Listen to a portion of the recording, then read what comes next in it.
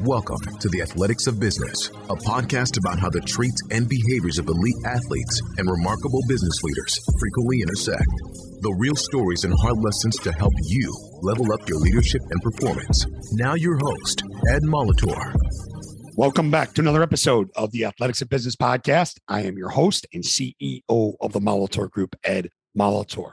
Never in a million years, did I think when I was sitting in my film room at Texas A&M University back in the late 90s with a bag of sunflower seeds and 2 pots of coffee, watching Iowa State basketball, trying to figure out how in God's name we were going to beat Tim Floyd's junk defenses in the incredible action and simple but incredibly effective action that his team ran. And there was one gentleman on that team, Paul Shirley, that really stuck out because he just did all the little things, had the ability to score and did, okay, got guys the ball where they needed to, and just seemed to get his hand on every loose ball, every rebound, defensively always in position. And here we are years later, episode 142, and I'm being joined by Paul Shirley, who has had an amazing journey since he left Iowa State. Speaking of which, now I want you to think about this. He was a National Merit Scholar at Iowa State. He's from a small town in Kansas. We'll talk about that here in this conversation. And he was a mechanical engineering major at Iowa State. And he will profess that he had no clue what it was and what he was doing until he got into it. Well, let me tell you something. He did something right because he was 3-time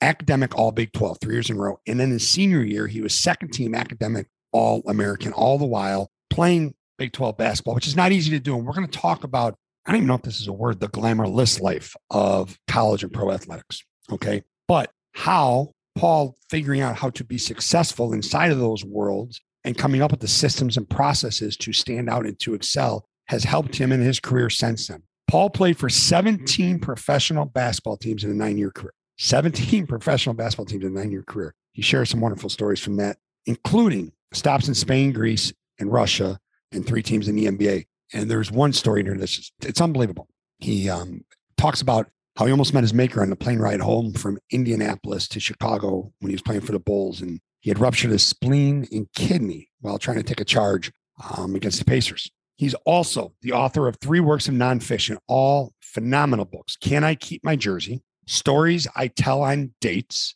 and The Process is a Product, which is his most recent. And we talk about that. We talk about some of the things inside of that book here in this conversation. And his first novel, which is wonderful, Ball Boy, came out in February of 2021 and is doing wonderful. Now, Paul is also the founder of The Process, which helps workers find structure, accountability, and community online and in person. And full disclosure, I am going to join the online community because I think it's really cool what they do. And I think it's really effective what they do. And it's going to help me expand and grow as a person. And inside this conversation, we're going to talk about how Paul figured out how to get into that state of flow, what the state of flow is as a writer in just doing creative work inside of whatever your field of endeavor is. We'll talk about the significance, as I mentioned, of systems and processes, habits and routines, all things that The Process, which Paul founded, work on with their clients. And here's what I love. We're going to talk about how to fall in love with the day-to-day. Think about that, how to fall in love with the day-to-day. We always talk about falling in love with the process. We think of this big picture, but how do we fall in love with the day-to-day?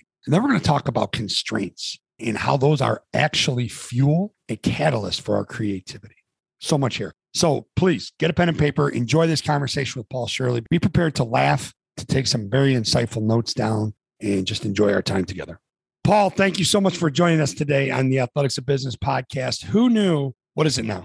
24 years ago, maybe longer than that, when you were absolutely drilling us when I was an assistant coach at Texas A&M and you're playing at Iowa State, that I one day would be hosting a podcast called The Athletics of Business and have you on as a guest. I appreciate you. Thank you for having me. It's Texas A&M and a lot of those former, what would it be, Southwest Conference? No, we're the Big 12. We're the Big 12. No, the former Southwest. Yeah, I know the former Southwest teams really fought it in those first few years of the Big 12.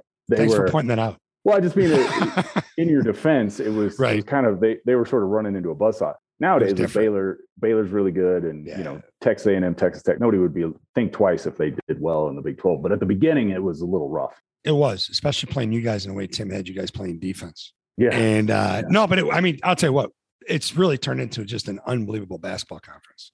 Mm-hmm. Yeah, it's heartening for me. And I think your clones are back too, by the way. That's what I gather. Yeah. Do you watch a lot of basketball still?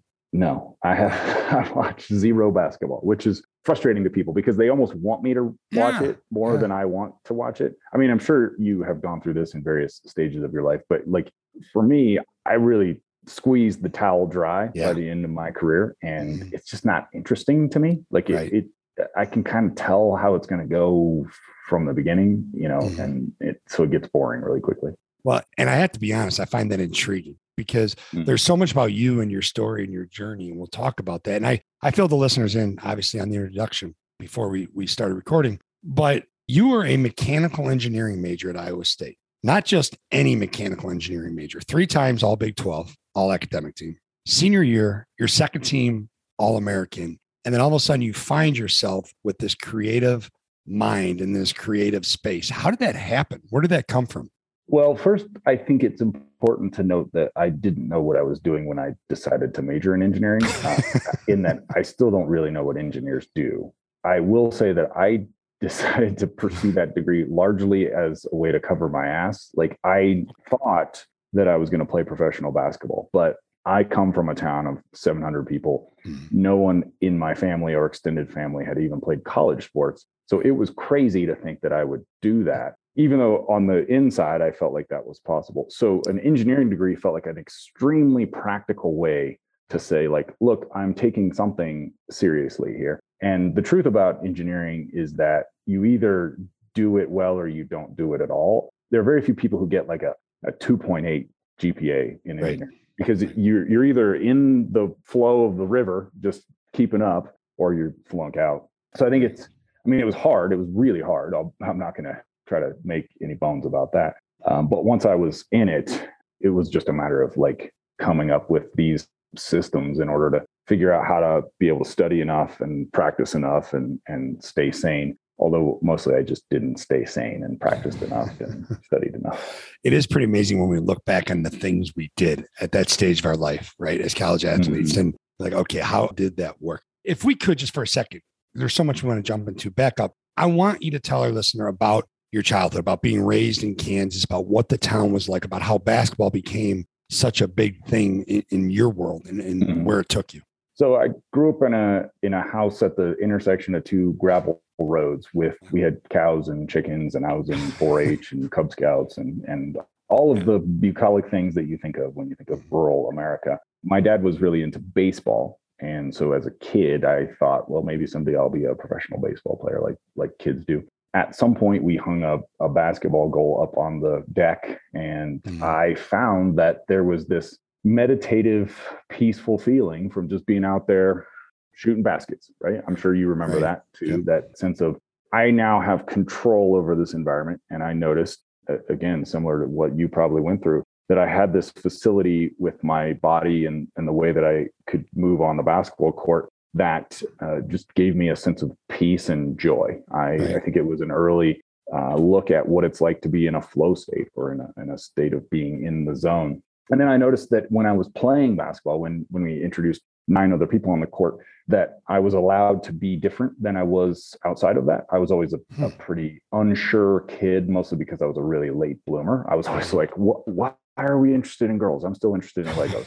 And basketball allowed me to kind of level that. I could be as kind of base and animal-like as I wanted. I remember so vividly that the fact that like I led my high school team in technical fouls by a wide margin, because I would just lose my mind on the basketball court. And so it felt like this kind of free expression. Right. And I think that's what, when I was at my best throughout my career, I was able to tap into that sense of joy and freedom in almost the same way that a musician might. Was it almost like an alter ego who you were on the court? Yeah, definitely. I mean, did you ever go through that? Did you notice that when you played? Well, I did not lead my high school team in technicals because my father was my high school coach. So that was taken care of really quick. Okay. He was old school South Side Catholic League. That wasn't happening. All right. But yeah, I mean, you do. And honestly, you find yourself, like, for me now, when I get on the stage and I'm speaking, you find that you go to this place where you can just be this other person that you have. Right. And you find that in athletics as well.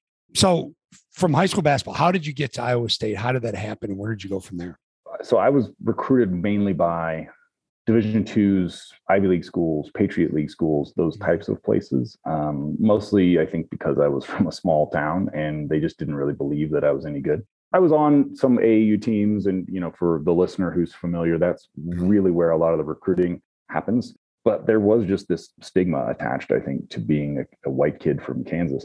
Along the way, the minutiae are not particularly interesting, so I will gloss over it. But I was being recruited by the University of North Dakota, told them no. Great basketball, though. Yep. Yeah. And one of their assistants had been a coach at Iowa State previously. He called Tim Floyd, who was the coach at Iowa State, said, there's this kid in Kansas nobody knows about. I think he could come to Iowa State and be pretty good. So my mom did a little research, and it turns out that if you are a national merit finalist, which is what I was, you could go to Iowa State for free. So we called Tim Floyd back and said, would you like to have a basketball player for nothing? Mm-hmm. And he said, yeah, of course. So I went there as technically mind you, a 6'9" basketball player too. Yeah, like a 6'9" guy who's going to play in the NBA someday. Would you like that guy? So I was able to go as a technically a walk-on to Iowa State. Most people didn't know I was a walk-on, which I had a certain amount of, I don't know. I was unsure that it was a good idea to let people know that I was a walk-on, which I think in retrospect, you've been around college sports, was probably the right move. I was like, that was my one demand, was that nobody could know I was a walk-on. Well, here's the thing. Okay, first of all, we have to give a shout out because I think that assistant coach at North Dakota was the legendary Steve Craftsison, was it not? It was indeed. The one and only. All right, the one and only. Kay is the absolute best. But here's the thing. All right, you try to downplay in your career, but in my research for our time together, I came across your stats at Iowa State. 109 games played. And this was a great time from a great period of Iowa State basketball. You started in 47 games, which is nothing to snooze on. 822 points, 552 rebounds. But I got to tell you, your most impressive stat is you shot 50% from the three-point line. You were 1 of 2. Yeah, it was too. What a weird time. Because there's a lot of guys that would love to put up 50% from the three-point line. Tim should have let you shoot more.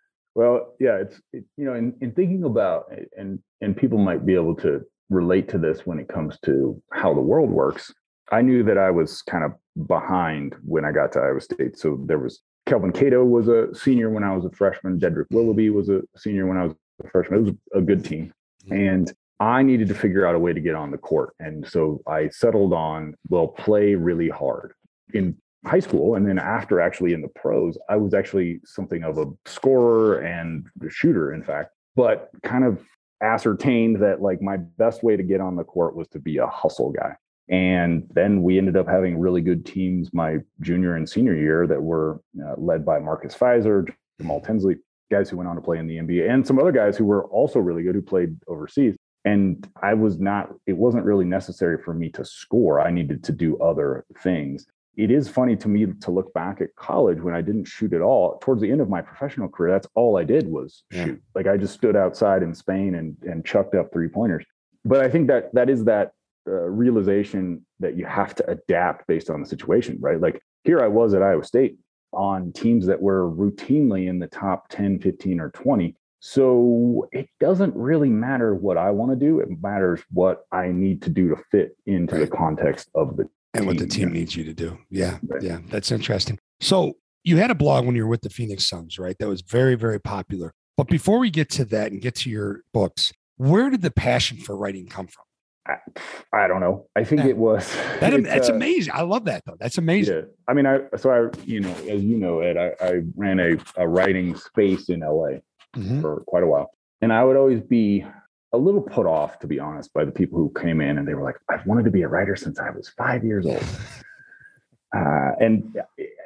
So why aren't you one yet? To each his own. Yeah. But I would always kind of go through that mode of like, well, then just start writing. Like, what's the hang up? I think I came to it in such an organic way, which I love about it. I read all the time when I was a kid. Before I loved basketball or baseball, I loved reading. But it had never really occurred to me that I could write my own stories until when I was a senior in college.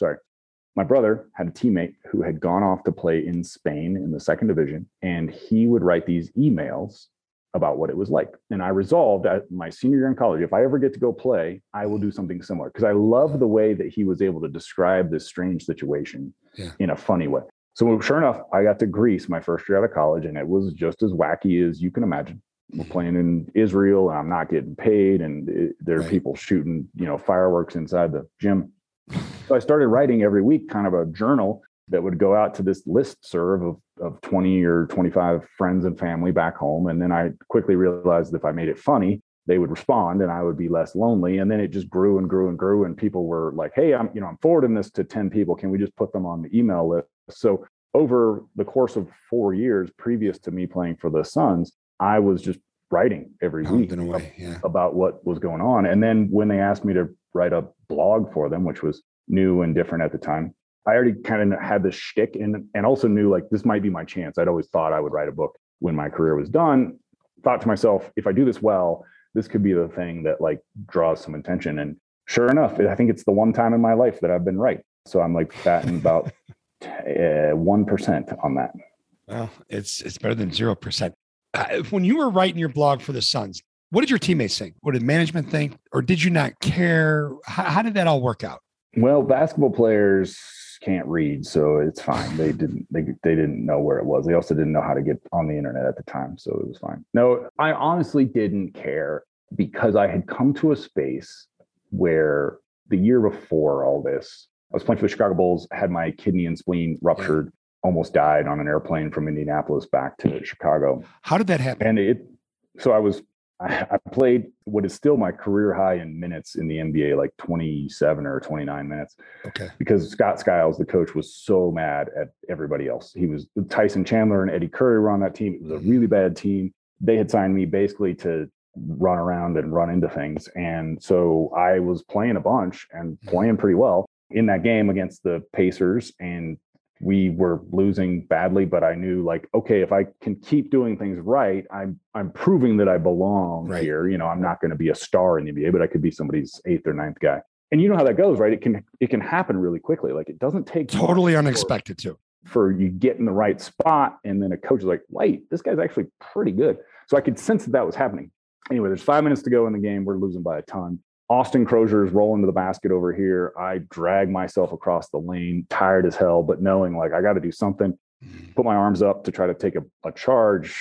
My rib cage lifts. His knee goes into my side. My kidney and spleen hit my backbone like 2 water balloons hitting a telephone pole. And it was just instant, like bleeding inside. I didn't know what was happening, of course. Also didn't want to make a big deal out of it because I was on a 10-day contract. So kind of like suffered my way through the shower, the bus ride to the plane. And then the plane ride was just pure misery. An hour of the trainer like looking at me like, this guy might die right in front of me. I might have screwed up by putting him on the airplane. I didn't, of course. I'm here with you today, Ed, and ended up not even losing a kidney, just bled internally for a long time, was in the hospital for quite a while. But the point of that was that I came out of the hospital and out of that experience with a very different attitude. I had, we mentioned that kind of wild man attitude that I had taken to basketball when I was younger. I had gotten really conservative and really afraid as I played. It was all about like maintaining, proving that I belong. And by the time I got back to the Suns, that a year after all of this, I just truly didn't give a shit. Like I would say whatever was on my mind and also like became beloved because of it. I was going to say, there had to be some guys that loved you for it. I got a reputation for being clever and funny, and whether I was clever or funny is not really interesting. I think what's interesting is that I just told the truth. Like I would just say like, yeah, I remember writing at some point, like we were on some 6-game road trip and in something very minute and potentially not interesting about like, well, I went up to the wrong hotel room today because you're traveling so much that you forget like what hotel you're in. And so trying to get people behind the curtain of like what it's really like to be on an NBA basketball team, talking about like what it's like to not play very much, how distracted and bored you get and how long the games are.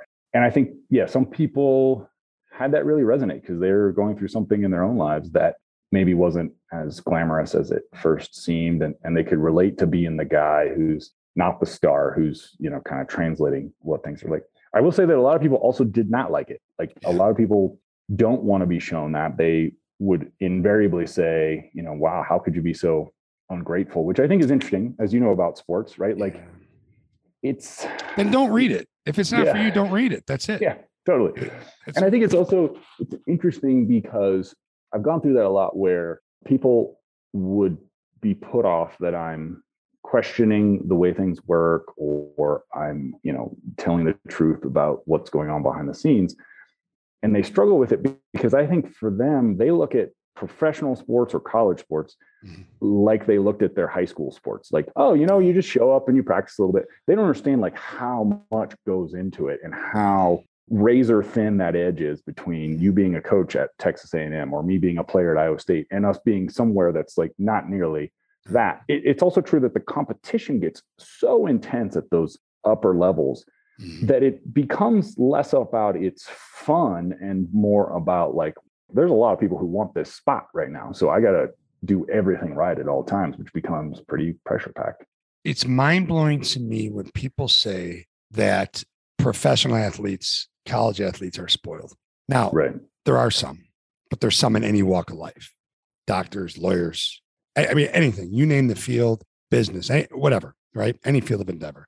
But when folks don't know what goes into it, and they don't know the hours you put into it, they don't know the edge and that you live on every single day, fighting for your position, fighting for your job. And they're saying, well, they make too much money. It's called market value. It's called what I'm worth because it's called what and that's a whole other road to go down. But that's what just intrigues me and it fascinates me about your story is you found a way to communicate that. And that's why I loved it so much. You communicate it to people in such a way that it actually resonates. I mean, there's going to be, the outliers that don't like it. And that's fine. Like I said, then don't read it. So you have the blog with the Suns and you continue writing things that you believe in. And I guess what I'm getting is, did you feel the liberty to not have to conform? Like you said, you started playing safe, like when you're with the Bulls and you're trying to keep your job. And after that, incident, you played free again, right? And you said what you wanted to say. Is that how you started to write then? In terms of like, I'm not going to live inside the walls and the constraints that you provide me. Yeah. And I think that's one thing that if you'll allow me a bit of introspection, I have been thinking a lot about that in this last couple of years, especially from a perspective of leadership and how to set the right example for things. I would often see things in sports or just traveling, whatever, that didn't make sense to me. I felt like I had a pretty good grasp on what was good, bad, otherwise, when it came to the way I was raised and the values I had. And so I would stop and think like, something's going on here that I don't think you're seeing entirely. And I think that's one of the great values of writing and of being a thinker in general, is looking at things that are accepted one way, raising a point that like, maybe it's not quite like you think, and then presenting that to people in a way that is hopefully entertaining enough that you can get them from the beginning to the end and they can take something away from it. And, I've struggled with that in my post-basketball career, like how truthful to be, how much myself is okay. And I think what I come back to often is that the times when I've been the most myself, I've been the most successful. Now, the problem with that is there would usually be some kind of obstacle in between, some sort of short-term cost, right? Okay. So when I wrote that, when I was writing for the Suns, I actually thought this will be a thing that adds value to my NBA potential, because, if I'm going to be the 9th to 12th guy on your team, I'm not going to play a ton. I'm probably not going to have that much influence on the course of your team's season. But if I can bring in the nerdy group from Scottsdale, Arizona, that is like, you know what? I like that Paul Shirley guy, because if we're going to have a 10th guy, I might as well have the one that like is interesting and different. Maybe I add value of an extra 1,000 fans or something, not at the game, but just like kind of in general.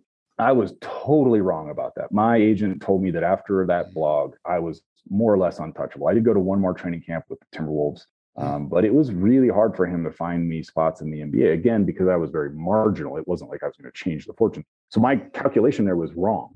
However, over the long term, that attitude, I think, served me well, because then I got these post-basketball jobs, writing for ESPN, writing for El País, which was a Spanish newspaper. And then similarly, I think that attitude has served me well in business, but I often forget to take it. I get Gollum-like and closed, and I start to think like, well, it's about protecting what I have. It's not about being open to the weirdness that is me, because I'm a pretty weird guy in the sense that I've had such a strange life. Usually, if I let that kind of freak flag fly, people respond really well to it. But I'm just like everybody else. I will get scared, I get fearful, and then I start to become a little tight about things. So you can feel that, right? I mean, when you start tightening up a little bit, and you crawl into that space, you can feel that you are not like, you're banging your head against the wall. You're not yourself. with your level of self-awareness obviously increasing with age, and by no stretch of imagination am I saying you're old, Paul, but with your self-awareness increasing with age, do you find it quicker now? Do you feel that happening quicker, and are you able to snap out of it quicker? It's a constant battle right now because of what's going on with the way we share information. It seems like there's the potential to damage yourself unknowingly because information can spread so quickly. Now, with that said, I think I am more in touch with what I really value as someone who is aging. And so that's where the lack of caring sometimes comes in. I had to give a talk recently. It was actually like a 3-hour seminar at the University of Kansas about habits, routines, connecting to your why, those kinds of things for some students there. And the night before, I was really struggling because it occurred to me, oh my God, I bet these kids are going to have masks on. What I love about speaking, and you can probably connect to this, is that I love that connection that happens where you see the light go on for someone. Maybe they're laughing, maybe they're thinking, whatever it is. I was like, oh, Jesus, I am not going to do well if I can't tell what's happening. It's all eyeballs at that point. Yeah, it was. And so sure enough, I got there and it was, like giving a talk for 120 mannequins. And afterwards, I got great feedback that it had gone really well, but I had to pull every trick out of the book to keep these kids' attention. And the night before, I was like, what am I going to do if I can't manage this? Like if I just can't get through. And I thought, and this is a little self-referential and self-aggrandizing, but as part of the book deal, as part of my first book, we actually sold a TV show, a TV pilot based on me and my life. And the night before, when I was laying there, I was like, you know what? Fox spent $3.5 million making a TV show about you, Paul. So there's something that you do that is right.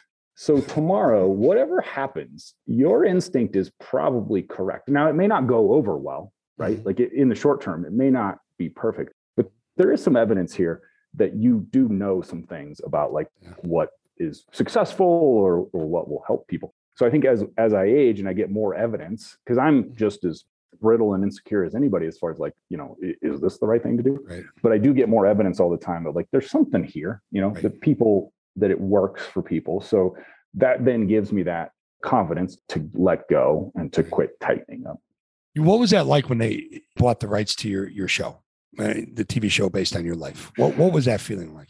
Well, I think that was another example of me knowing I had some good instincts that I didn't follow. And by that, I mean, the process of selling a TV show is that in our case, so, I got an agency to do the book deal. And as a part of that, I got a TV agent just without even meaning to. And he said, why don't you come up with an idea for a TV show? And I said, why is cracking 12th man on an NBA team? And he said, let's go sell it. So we rolled into a pitch meeting. And, having been around at writers and having lived in LA, I know how seriously people take pitch meetings. Right. And it's not to say that I didn't prepare for it, but I went into it like, I don't really care if we make this TV show. I went into it and shook people's hands and said, here's what I think, here's what we should do. I'd been packaged with an executive producer and a director. They were they were happy to be led, I think, by someone who just said, here's the plan. And we sold it. We sold this pilot, right? They commissioned us to write it. The writing was good. So they commissioned us making it, which meant that, as I mentioned, we spent $3.5 million. And I think in that process, I slowly lost confidence in my initial instinct. I wanted to tell a story that was similar to what I'd read, which was, it's not glamorous. It's kind of more mundane than you realize, kind of a behind the scenes, like thing that almost like what we now sort of accept as the norm. If it's The Office or any of these other shows where it's like, you think it's this way and it's actually this way. But as we went and executives got attached and more money got attached, they were like, well, we want it to be glamorous. As I recall, we were building a set for the team plane, right? Yeah. And they were like, well, so what if we had a bar in the middle of the plane? I was like, that wouldn't happen. And that's actually not funny, because like what's funny is how tired you are. And it's relatable to arrive at 3 a.m. in Orlando and not know which city you're in. And they're like, well, what if we had like hot bartenders? I'm like, that's not the story that I'm hoping to tell here. And I think in a lot of ways, my instinct was correct, but I started to cave in because of a lack of confidence. Right. I was I was 26, 27 years old. And I was like, maybe these people know better than I do, you know? And I think that's something we all fall victim to, is that we are prone to lose steam around our own self-belief. And why is that? Because that's a significant statement. We all have our thoughts on that, but I'm very curious because I believe that wholeheartedly. And sometimes it happens the more we throw ourselves into something. When what people don't realize is the more we throw ourselves into something, the more opportunities there are for other people to project their lack of belief in us on us. And you know, so why is that you?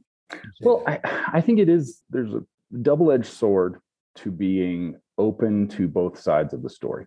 In order to grow, you need to be open to new information.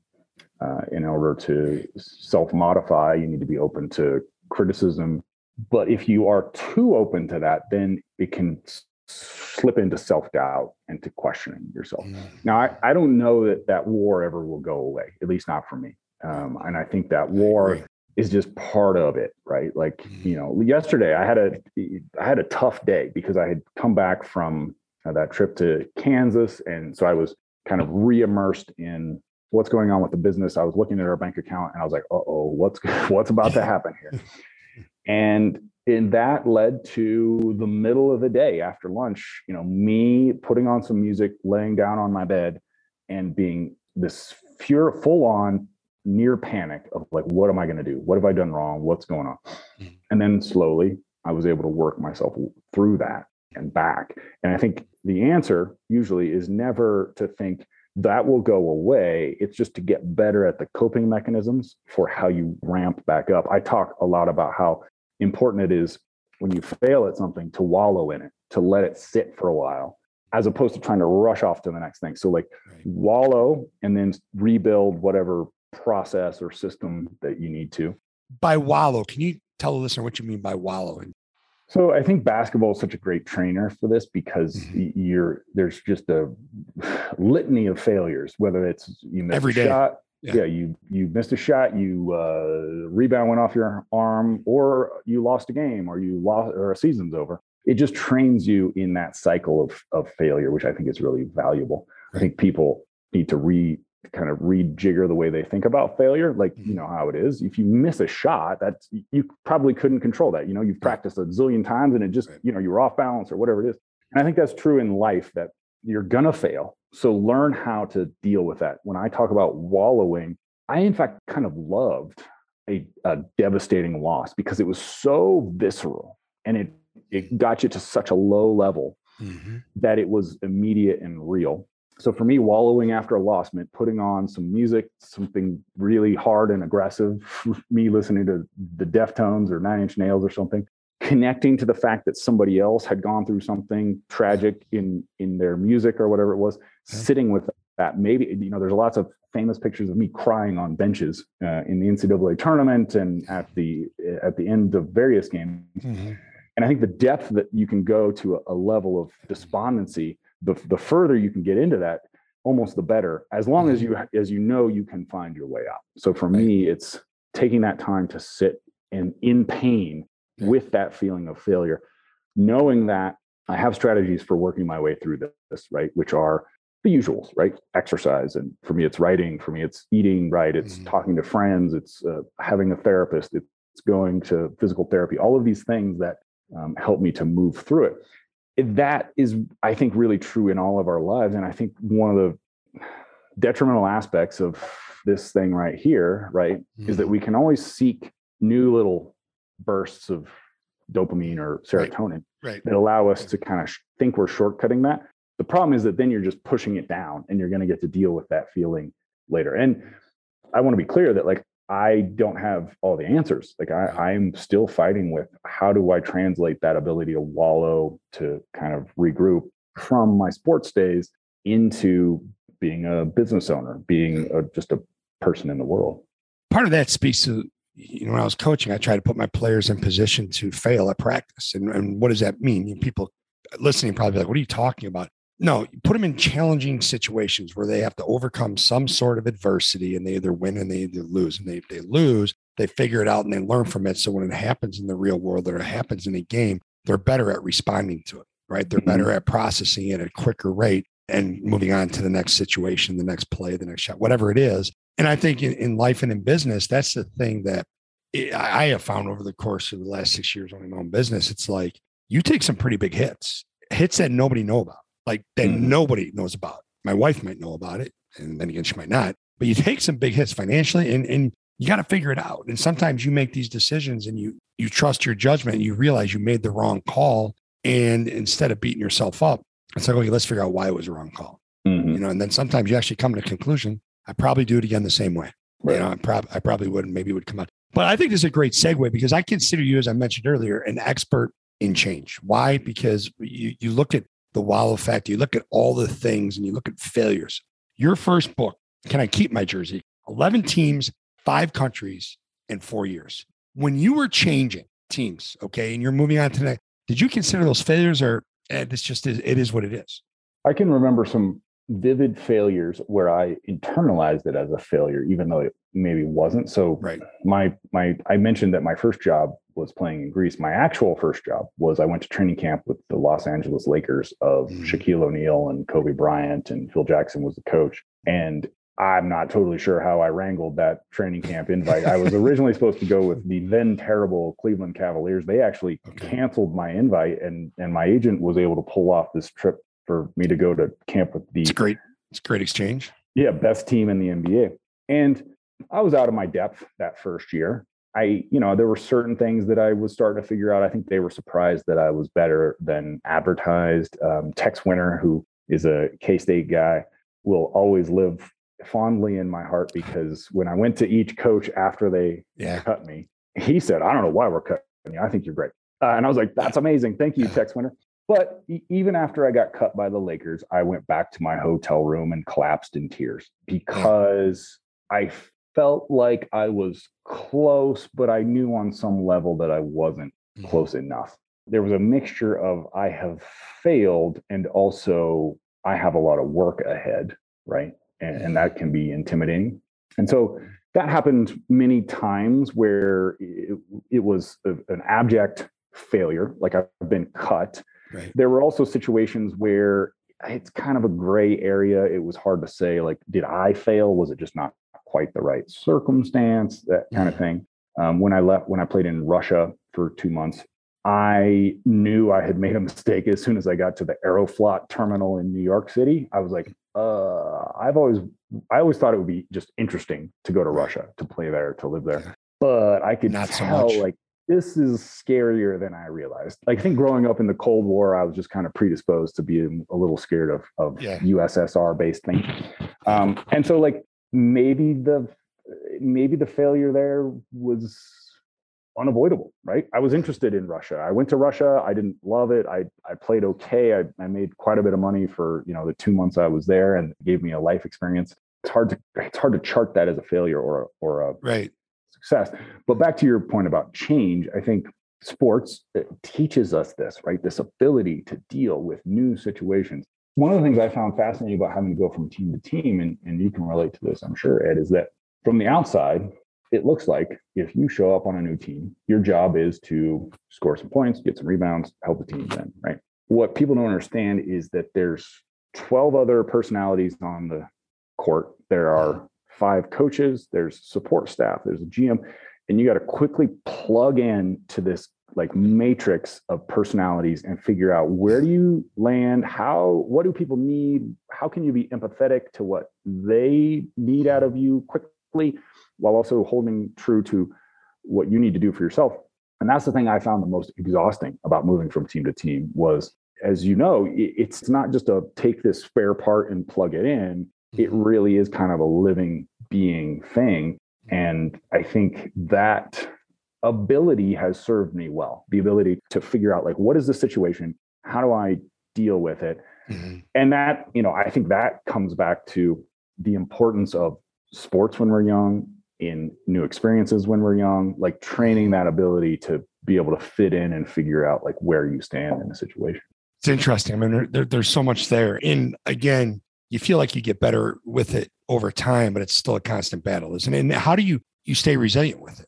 I mean, I think that's a big word for what you've done. And we haven't really talked about it much, but how do you continue to stay resilient with it when the battle's there every single day? I think that's where I come back to my battle cry about systems or processes, as I call them, right? So there's a meditation guru named John Kabat-Zinn. He talks a lot about mindfulness meditation. One of the things I like about him, he's very practical. He's not a woo-woo guy. And he mentions that like with meditation, if it deserts us when we're at our most stressed, then it's not worth a damn, right?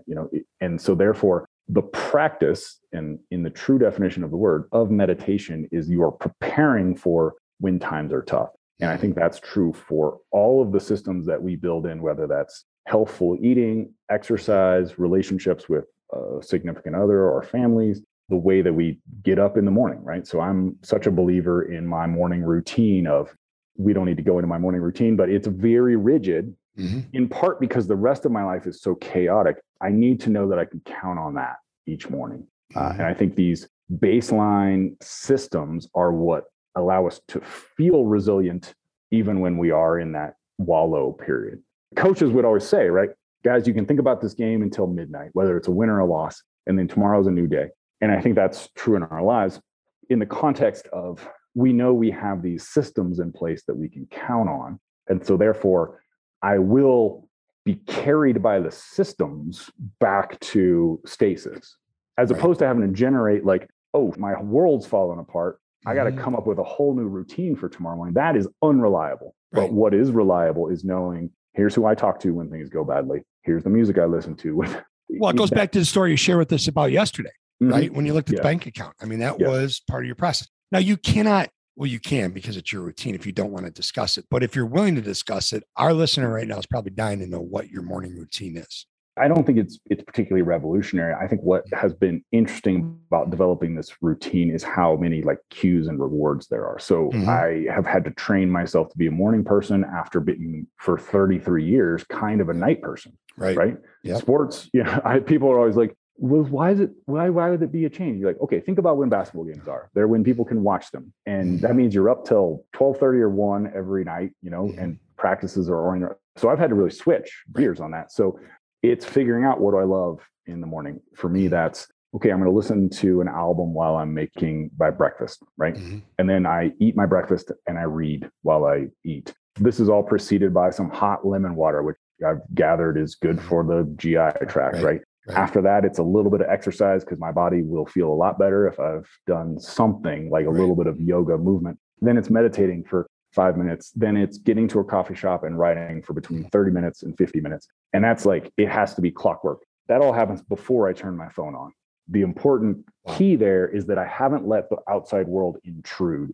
That time is all mine for sort of prepping myself for the day. And that even within that, when I'm laying there in bed and I'm like, God, I don't really want to get up because it's 6:30 and I used to sleep till 9:30 in my basketball days. It's knowing I can look forward to that album I'm going to listen to. I can look forward to the bacon and eggs that I'm going to make myself. So it's also tricking myself in a lot of ways through these little cues and rewards.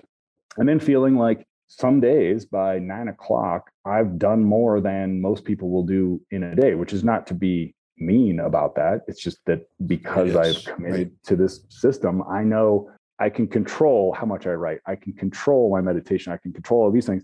And then the day is going to spin out from under me, probably. You just can't life control, happens. Yeah, the emails that you get, the emergencies that come up, but I can control that the way that I start the day.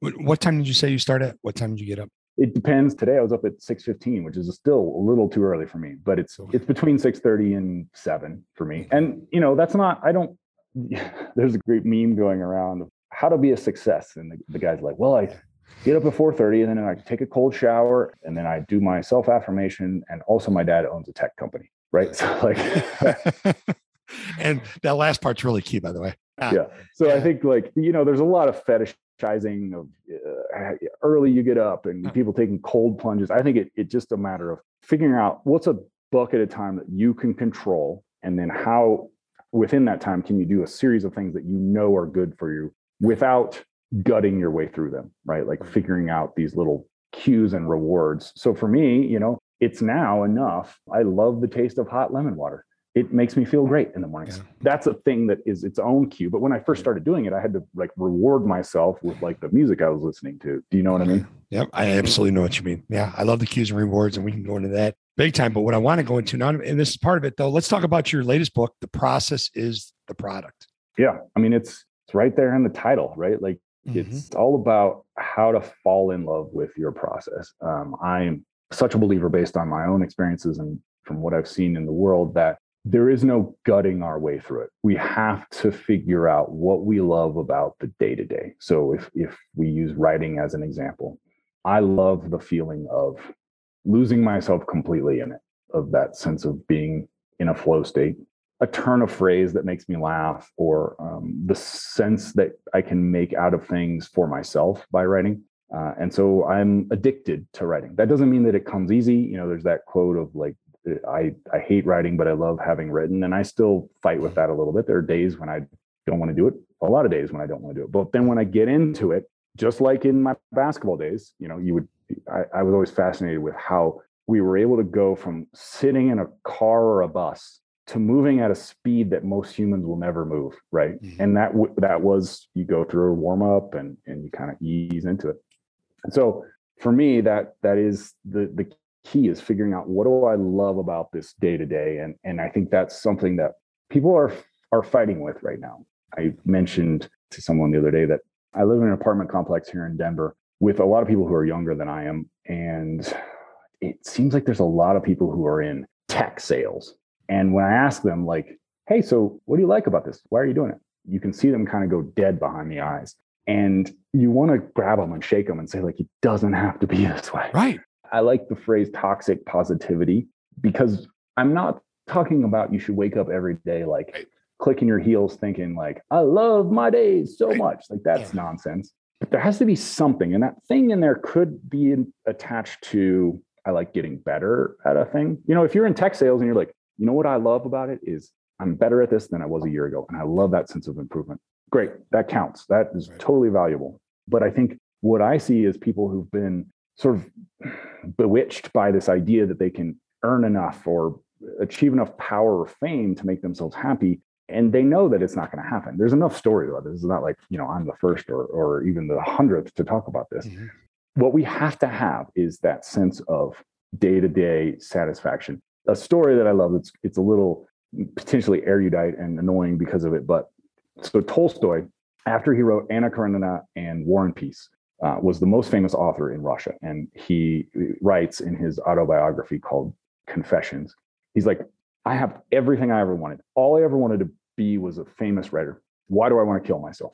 So he examined it. He went out and talked to people about like self-satisfaction in life. And he tells a story about, I think it's like a wood chopper. I can't remember exactly, but like he went out and he realized like, oh man, that guy has it all figured out. He goes off to his job. He chops wood all day. He comes home. His wife has his porridge ready for him and a fire, and he's there with his kids. And he goes to sleep with the satisfaction of knowing he did a thing in that day, and that's all there is. We're all searching for some like deeper meaning, or like, if I achieve this, then I will be like somehow hit some level of nirvana or whatever. But that day to day is all there is to it. You'll never get away from it, even if you're the most famous author in Russia. Right. And that's what I learned in basketball. I'm sure you saw that in basketball. There's no number of wins that can make you happy. There's no amount. There's always more. Yeah, you'll always be chasing. Now, you'll always be tempted, and you have to be aware of that. And there can be some fun with the things that come from material wins. But if we can't figure out what do we love about the day-to-day, we're kind of in trouble. Well, and here's the thing. People think you have to get to a certain point in your life where you can focus on your why, and you can focus on your passion. You can focus on what you love about the process. But that's not it. I mean, it's not, you know, hard work and joy doesn't have to be mutually exclusive. Hard work, joy, and monetary rewards at a very high level do not have to be mutually exclusive. And I think that's the thing you need to talk about. I love living in the apartment complex with folks younger than you. And it's like, they probably look at you like, man, I want to have that fulfillment, that happiness when I'm his age. Well, why wait? Crap, I wish I wouldn't have waited. Right. Yeah. I mean, that's I think sometimes we know more about who we are when we're 15 than we do in our 20s and 30s and maybe 40s. Before so many other different influences get a hold of us. Yeah. I think back to what did I value when I was 17? Well, I valued basketball. I valued my relationships with friends and family. I valued reading books. I valued ineptly chasing girls. Like, those were things that I was into. And I think I got away from some of those things, but in a lot of ways, I was already kind of actualized, and then I got distracted by what society told me I needed to do. Right. I feel like now, I love, like, I would like to be able to, when maybe the world gets a little more normal, travel more again. But other than that, I don't have a lot of desires. The reason I like to travel is connection. I've identified that my values are personal connection and self-improvement. Those are the two main ones, right? So I love connecting to people, and I love feeling a sense of improvement. There are obviously others that I'm into, but anything that attaches me to that. So I might need money to go on a great trip or have a great meal, but I don't necessarily care about like having 17 different houses all over the country. Right. I might want to have a house that's big enough where I can entertain, because that comes back to that connection piece. Yeah. But like you're saying, we can identify those values pretty early on. I talk a lot about, like, if you can find that North Star, right? Like, what is the big why? And then back down to like, well, what is my system to get to that? Reverse why? engineer it. Yeah. You'll probably be okay. I remember trying to articulate this when I was very young and not knowing how to, but I have a little bit of an issue with the stereotypical goals. And now people will have these like vision boards. The truth about life is that where you're trying to head, that destination is always changing, right? So you can't actually control what's going to be on the other side of the event. Right. I wanted to be Larry Bird, right? Now, by the time I got from age 12 to, let's say, 25, there were a series of things that had changed where that probably just wasn't possible. Like, I just wasn't, we have to be honest, I just wasn't quite good enough. Right. I was pretty close if we're measuring me against everybody in the world, but I then had to modify what's a realistic goal. Oh, a realistic goal might just be have a 10-year professional career. Right. Now, with the book, right, The Process is a Product, what can the reader expect? And who is this book perfect for?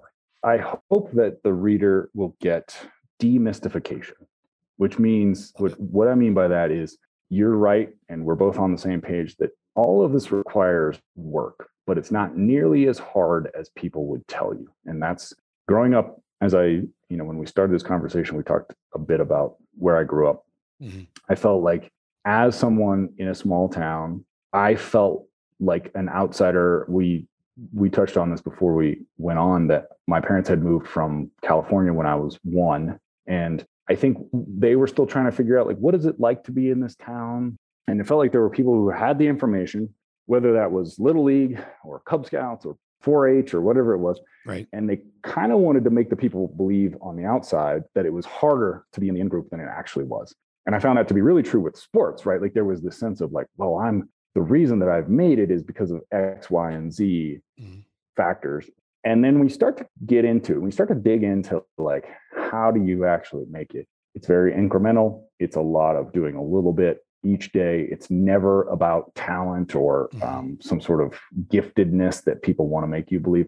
I think there's insecurity around accomplishment. Sometimes people who have accomplished want to make themselves believe that they're sort of ordained by some magical power. They don't want to admit that they were confused most of the time. So what I would hope is that the reader would get through some of the stories that I've experienced, a sense that they can also do this, that they can build systems and habits and routines to accomplish things, and that it won't be nearly as hard as maybe the world has convinced them. I love the word demystification, because that's what a lot of it is. Just break it down into its most simplest form and realize that you can just take the first step. Yeah. Now, where can a listener find out more about? Because there's one thing I want to touch on, a couple of things before we wrap it up. And I want to make sure we get this out there. Where can they find the book, all your books, your website, everything, social media? I love your quotes you put out there on LinkedIn and everything else. Share that with our listener. So the best way to find the book is on Mr. Bezos' site, Amazon.com. And the best way to get a hold of me is to go to the website, createyourprocess.com. So I run a company around this idea of helping people create processes. And that's both in person here in Denver. We have a workspace for people. And then I'm actually in the workspace right now. And we have an online version, which involves some amount of performance training and virtual co-working. A lot of what we talk about is setting up behaviors in order to change behavior. So helping people come up with these experiments. How do you experiment with waking up every day and having lemon water and seeing what effect that has. More specific to us, a lot of it comes around this idea of getting work done, working deeply, finding a way into the zone. A lot of our customers are creatives, but also freelancers, people who are kind of that digital nomad. Maybe they're part-time at a place and they're trying to pursue something on their own. It's interesting how many people right now are in industries that are kind of creative adjacent. So that might be they work at an ad agency and they're doing something creative, a long-term project, but they've kind of been left to their own devices on figuring out like, how do I actually accomplish that? And is your work limited to writers and people in the creative space? I mean, can you take someone who's, for instance, I love when you go look at your LinkedIn profile, you look at your bio, you taught at, was it the Los Angeles Police Academy? But that's pretty fascinating when you think about it. I mean, you're teaching them the creative mindset and how to do certain things, correct? Yeah, I was. And so to answer your question, we take all comers here. I am really interested in helping people who are on their own.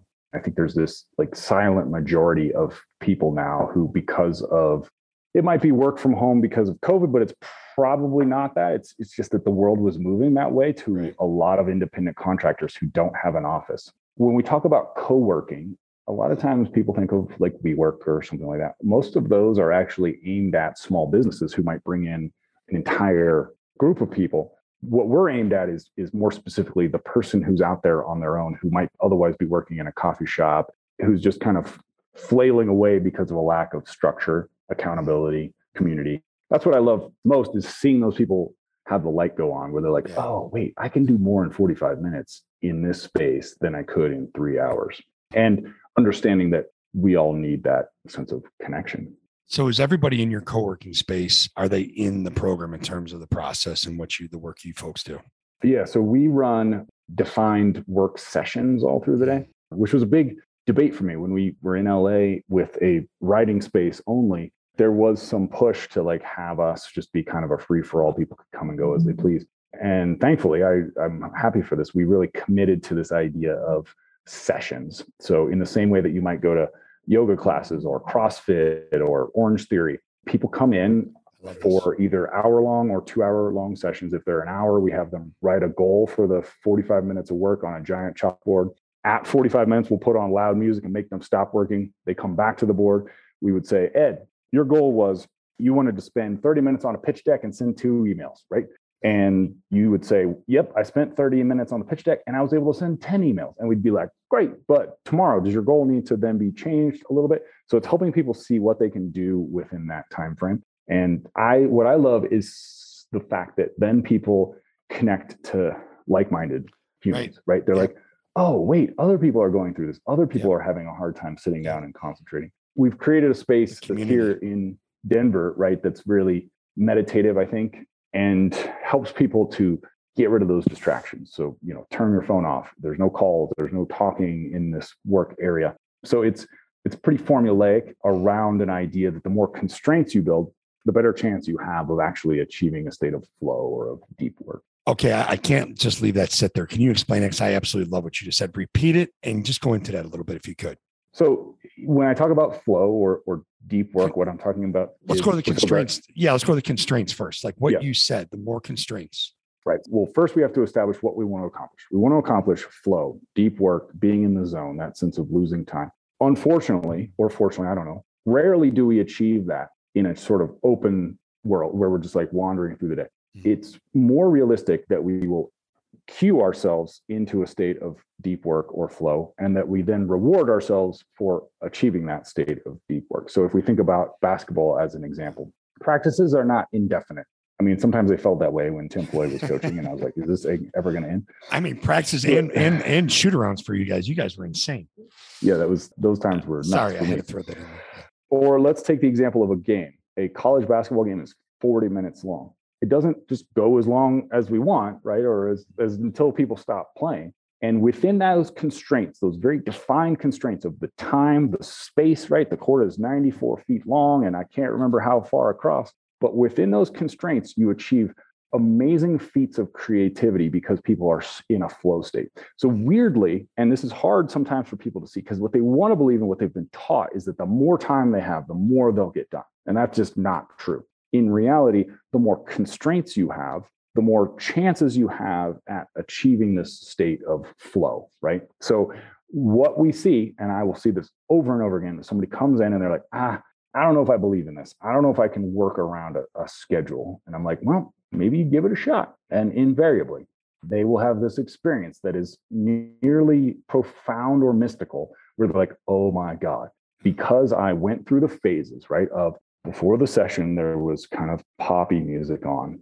I turned my phone off. During the session, there was very meditative, quiet music on. Nobody was talking around me. At 45 minutes exactly, it stopped. I knew there was a stopping point. That stopping point is so key because that's what allows you to know that you have to get this work done. If there's no stopping point, and people see this all the time when they just kind of like give themselves a boundless day, you'll never get started. That stopping point is so vital as a constraint for getting us to get to it, right? So if we go back to the basketball analogy, we know that there's an end of the game. So we better start concentrating from the opening tip, because there's not the option of like, hey, we'd like to buy more time.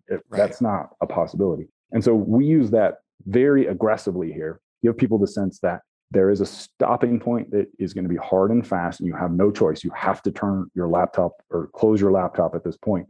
And now we have to talk about how it went. Does that make sense of it? It makes total sense of it. And I love that. And I'm sitting here, I'm writing down an exercise I'm going to do with the client of mine I have in March. You know, you and I, our point of reference is basketball. You could take a sport like golf. What are the constraints inside around a golf? And identify those constraints and where your creativity comes and where it shows up. You can parlay that. You can segue that into your business world. I love that. I'm telling you this right now. It's gonna happen sooner rather than later. I'm getting on a plane. I'm coming out to Denver. I'm going to spend a couple hours inside your co-working space, and I'm going to jump into one of these focus groups because I think it's amazing. What if I'm sitting here in Chicago, or I'm in LA, or I'm in Miami, or I'm in Texas, and I want to work with you? Do you have anything online? Is that something you're working towards, or you already have that? We do. We actually have a thing called the Process Online, which is both virtual co-working and performance training. The virtual co-working is actually kind of interesting. My mom actually uses it almost every day. It's very similar in that we have channels on a private Discord server. Discord is a lot like Slack. So people will log in, and before each session, they have to set a goal. We have staff who are online, who are kind of waiting to see who registers for each session. And they will say, okay, so right now you're working with Ed and Betty and Frank, and you guys are scattered all over the world. You're going to work on whatever you're working on for 45 minutes. And then they will call you back to that channel, have you log what you actually accomplished. And then they'll put some sort of question forward, like, you know, how focused were you, that kind of thing. So it's a version of this physical space for people who can't be in the physical space. And what I find to be really interesting about it is how these connections will develop. We have, you know, I know a member pretty well who's in Perth, Australia, and then we have another member who's in Rotterdam. And these people are on very polar opposite ends of the world, but they're going through the same thing. Like, how do I focus? How do I concentrate? And they're getting to talk about that. Pretty effective and pretty productive being online. Last year was the first year that it existed. We launched in January of 2021. We had 3 people who did one of our deep work sessions every single day of the year. 365. Right? 365 days. Like we're talking Christmas Day, New Year's Day, which Easter Sunday. We've actually like added in a thing because we don't really want people. We don't want to train workaholism. Yeah. So we've gotten rid of. We don't keep track of Sundays. If people miss on Sunday, that's fine. But I found that to be. I mean, we only had, even now, it's a pretty tight community. It's only 80 people or so. Okay, that's awesome. If 3 out of 80 did a session every day, then I think it must be working for them. Absolutely. We'll put all the information in the show notes, all the links. We'll get to the website, everything for you on social media. Paul, I can't thank you enough. I kept you longer than I said I would. I apologize about that, but thank you so much for your time. I mean, this was a wonderful conversation. We're going to have you on again because there's about 5 bullets right here that we didn't even get to. I'm happy to do it. And Ed, I appreciate getting to know you a little bit. It is, as you said, weird how the world works, right? And and I think there's this fraternity of us who've seen what the sports world is like that I'm always happy to reconnect to. Absolutely. Paul, thanks for everything. I wish you all the best. And I'll tell you what, we're going to do the second your encore episode. We're going to do it in person in your space in Denver. All for it. All right. Thanks, Paul. Thank you for listening to The Athletics of Business. Be sure to give us a rating and review so we know how we're doing. For more information about the show, visit theathleticsofbusiness.com. Now, get out there, think, act, and execute at the highest level to unleash your greatness.